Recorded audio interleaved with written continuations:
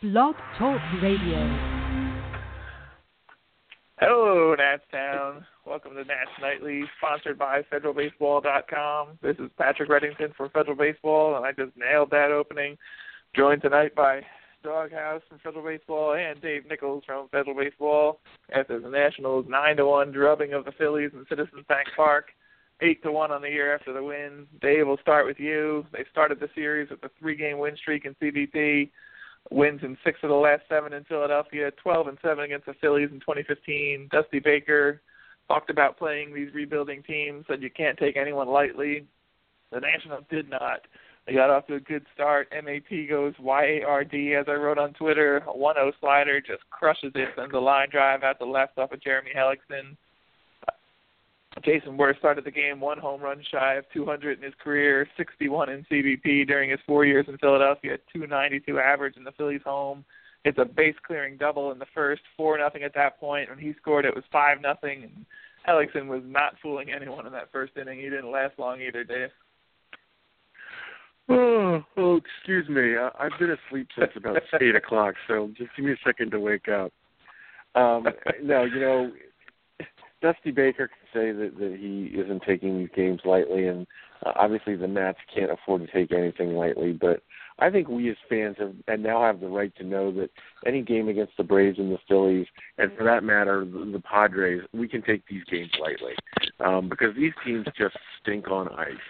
If the Phillies were 5-5 coming into this game, feasting on the rotting hulk of what used to be the San Diego Padres, I can only imagine just how bad the Padres are, and smack our lips and get ready to enjoy the feast that will come in Southern California. But man, this Phillies team stinks.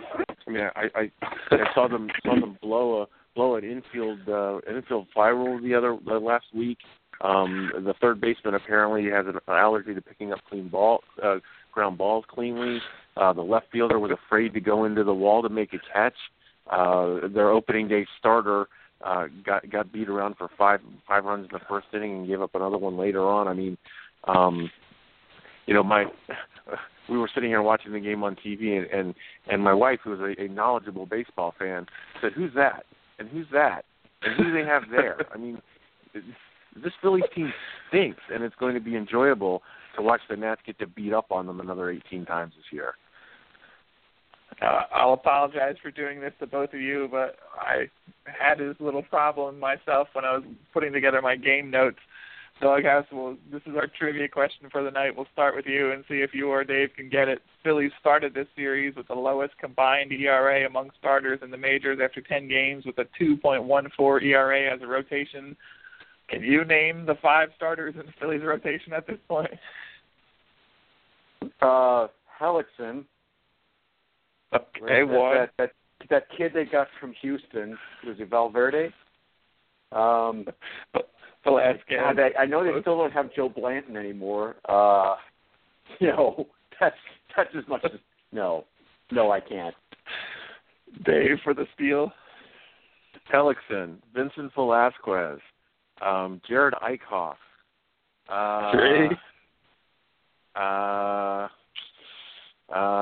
Steve Carlton and Roy Halladay.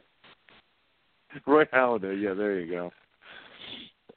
Charlie Morton and Aaron Nola are the ones I didn't get either. But right, Aaron Nola, the rookie, yeah. They were off to a good start until that 5-run, 45-pitch first inning by Hellickson today. He just got pounded around. On the other end, Doghouse, I'll go back to you with a fair question here, or at least a comment topic to discuss. Joe Ross on the mound for the Nationals, another solid start, even better than last time out when he struggled a little bit in the early innings, but 7 2/3 scoreless tonight, 3 hits, 2 walks, 5 Ks, 107 pitches total before he's done for the day, and really just overmatched, dominated this Phillies team that, as Dave said, not a particularly good team they're putting out there, but Ross did look sharp out there. Yeah, he was throwing pitches for strikes. He seemed to be commanding things well. He had a couple of fits of wildness. I think there was a period there in the third where he issued a walk or two and looked kind of messy for a minute. He had to come out and get a McMaddox to kind of settle him down and get him back in line, but he got out of the inning. And I mean, 3 hits on the night, no runs allowed. That is pretty darn solid. And I remember so many years of dreading every single Philly who came to bat during the bad times, and even during the less bad times, having at least half the order that I was concerned about. Now, honestly, I hardly pay attention while the Phillies are up. This team has gotten awfully bad since its peak. There are certainly glimmers that it's going to get a lot better in a few years when the prospects that they've been picking up pay off, if they pay off. But right now, wow. Stack these wins up as quick and as far as you can, Nats, because everyone else is going to be trying to do that too. Dave, you and I both expressed some reservations about the back end of this rotation. 2 starts in, I'm not going to say I'm convinced that they're going to be as good as they look so far, but Tanner Roark and now Joe Ross tonight, 2 starts in, they're looking pretty good, and Ross is dominant out there on the mound against a AAA kind of AAA-ish Phillies team. Yeah, he was very good. Doghouse mentioned the 3rd inning there where he walked 2 guys and needed to get settled down, but kept the ball down, kept the as you say the 4A or the 3A hitters off balance. Joe Ross has got a lot of talent. I mean, he's got a very good sinker. He threw what looked to me like a splitter on a couple of occasions, a ball that just kind of disappeared. And if that's something that he can turn into his quote unquote changeup and have that be an effective third pitch for him, this is a guy that's got a lot of goodness going for him. And as we saw tonight too, a competent hitter. So the trade that landed the Nationals, Joe Ross and Trey Turner, is going to confound baseball historians for decades. How he was able to weasel into that trade and get the 2 best players out of it is still beyond me.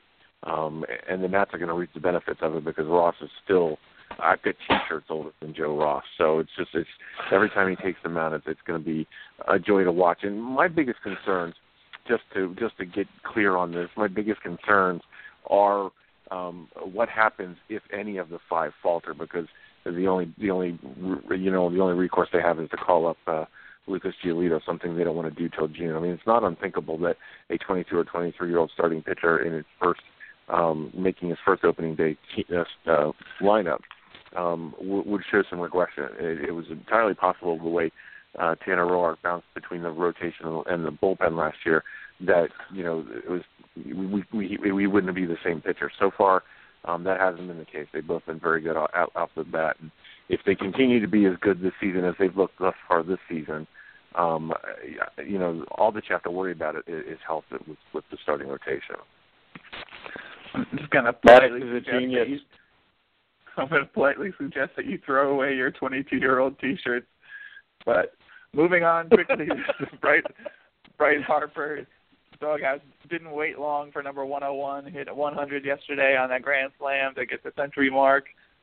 101 today put the Nationals up 9-0 at that point. We'll get back to some of the other run scoring in a minute, but I thought it was really interesting. Philly announcer Matt Stairs, of course, a former National, was talking during the game about Bryce Harper crushing and currently sitting on off-speed pitches. I told you I couldn't find the pitch selection data for what he's hitting so far, but he said he's not hitting fastballs all that well, or at least isn't getting many to hit, and is just kind of sitting on and crushing those off-speed pitches. Got a first pitch curve from Brett Oberholzer in the 6th inning here and just absolutely crushed it, hit a towering home run to right, a 2-run blast, and you said you were able to find some of that data. I'm putting you on the spot here to make sense of some of it, but is Matt Stairs correct, and what do the numbers tell us so far?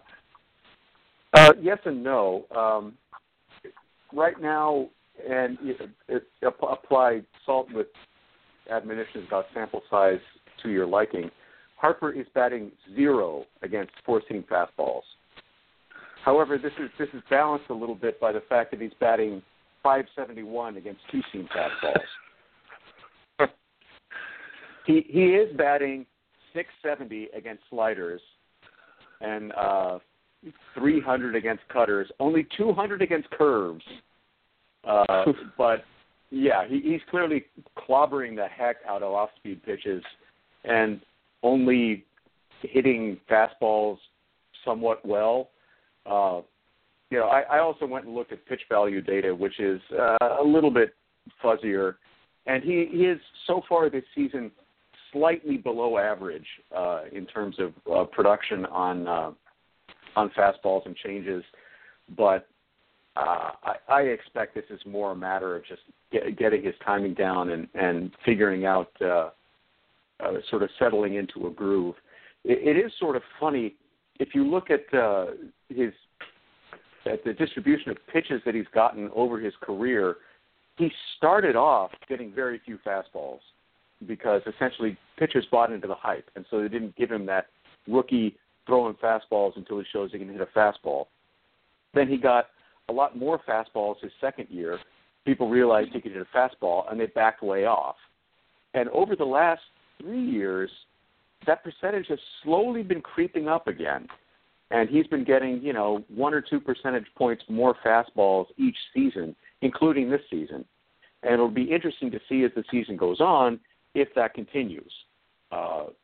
If he just is crushing off-speed pitches so much that people throw him fastballs instead, which would be delightful and hilarious. Dave, how do you think these pitchers, is there any adjusting to him? If you throw it near the plate, is he just going to crush it at this point? Or are we going to see pitchers just giving him the Barry Bonds treatment at some point? They already sort of are doing it and not giving him any big spots to hit in if they can avoid it. But going forward, if he keeps doing this, are we going to see a lot more walks for Bryce Harper going forward to the point where it might get frustrating for everyone involved?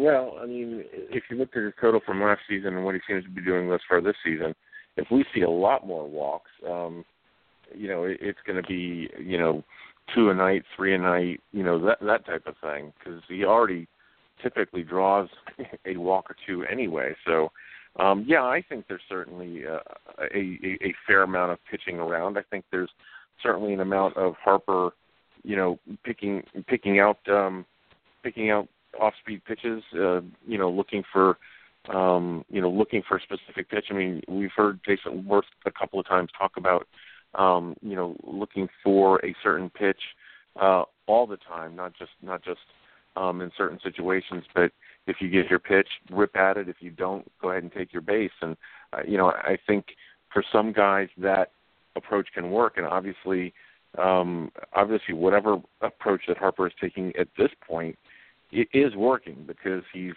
hitting for power. He's getting on base. He is doing what he's supposed to be doing. And when he hits the home run yesterday for his career 100th, I think most of the people that were there watching and paying attention were expecting him to do it. And this is a guy that that we're very fortunate as people that follow this team get to watch it on a daily basis. 16 hits, doghouse total, 14 runs on the day, just a dominant performance from the Nationals offense overall. A lot of that can, of course, be attributed to some of the pitching wasn't very good from Hellickson to start with, but Michael Taylor, nice swing on that home run, 2 for 6 on the day, a run scored. Rendon 1 for 5, Harper 3 for 4, Zimmerman 1 for 4, Murphy again another double line run off the base of the wall to drive in a run. This offense is just brutal on people. Ramos 2 for 5 down at the bottom. Espinosa 2 for 5. Worth 2 for 5. It's just these guys are humming. Dusty Baker's talked about, it was good at the beginning of the season to have 1 or 2 guys hot, but it looks like everyone's kind of catching up and down this order, and even getting Michael Taylor in there swinging the nice bat tonight. Yeah, leadoff home run notwithstanding, I still don't like him in the leadoff spot, but I can't really find it in myself to complain too much about it tonight. I don't know. I'm trying to find the doom lining to this. Maybe they're using up all their hits early, save it for the tougher teams. I don't know. Even that, you got to say, hey, having some success against the weak teams, it counts. It builds your self-image as a hitter. It gives you image and success that you can carry forward against people who can actually pitch, which I think the Nets might be facing sometime in May. Wow. I'm not going to mind watching games like this. I think it's going to take me a while to get tired of it. It took me about 4 innings on this one. I think it might have just been the fact that I was tired, but about the 4th or 5th inning, I started to drift on this and had to turn on some hockey in the background to keep me awake, not keep my attention in line because I was enjoying watching Joe Ross. But the win tonight leaves the Nationals 7-1, 8-1 on the year. I'm reading 7-1 as I'm about to note that the 8-1 start is now, I have to double check myself, but I think it's officially the best start in franchise history. The Montreal Expos started 7-1 in 1974. I don't know what the Expos did in that next game. Last BC-based team, of course, we mentioned the other night, 7-1, 1951 Washington Senators. So this is also, I think Chase Hughes noted yesterday's press conference that it was the best start for a Dusty Baker team that he's taken over. So everything's running right now, and you look at the lineup for tomorrow, you got Max Scherzer going against Nola, and it doesn't get any easier for the Phillies. 2 more in Philadelphia after tonight's 9-1 win, 8-1 on the year. Nats Nightly, sponsored by ffirst.com, and we'll talk to both of you guys tomorrow night. Go Nats.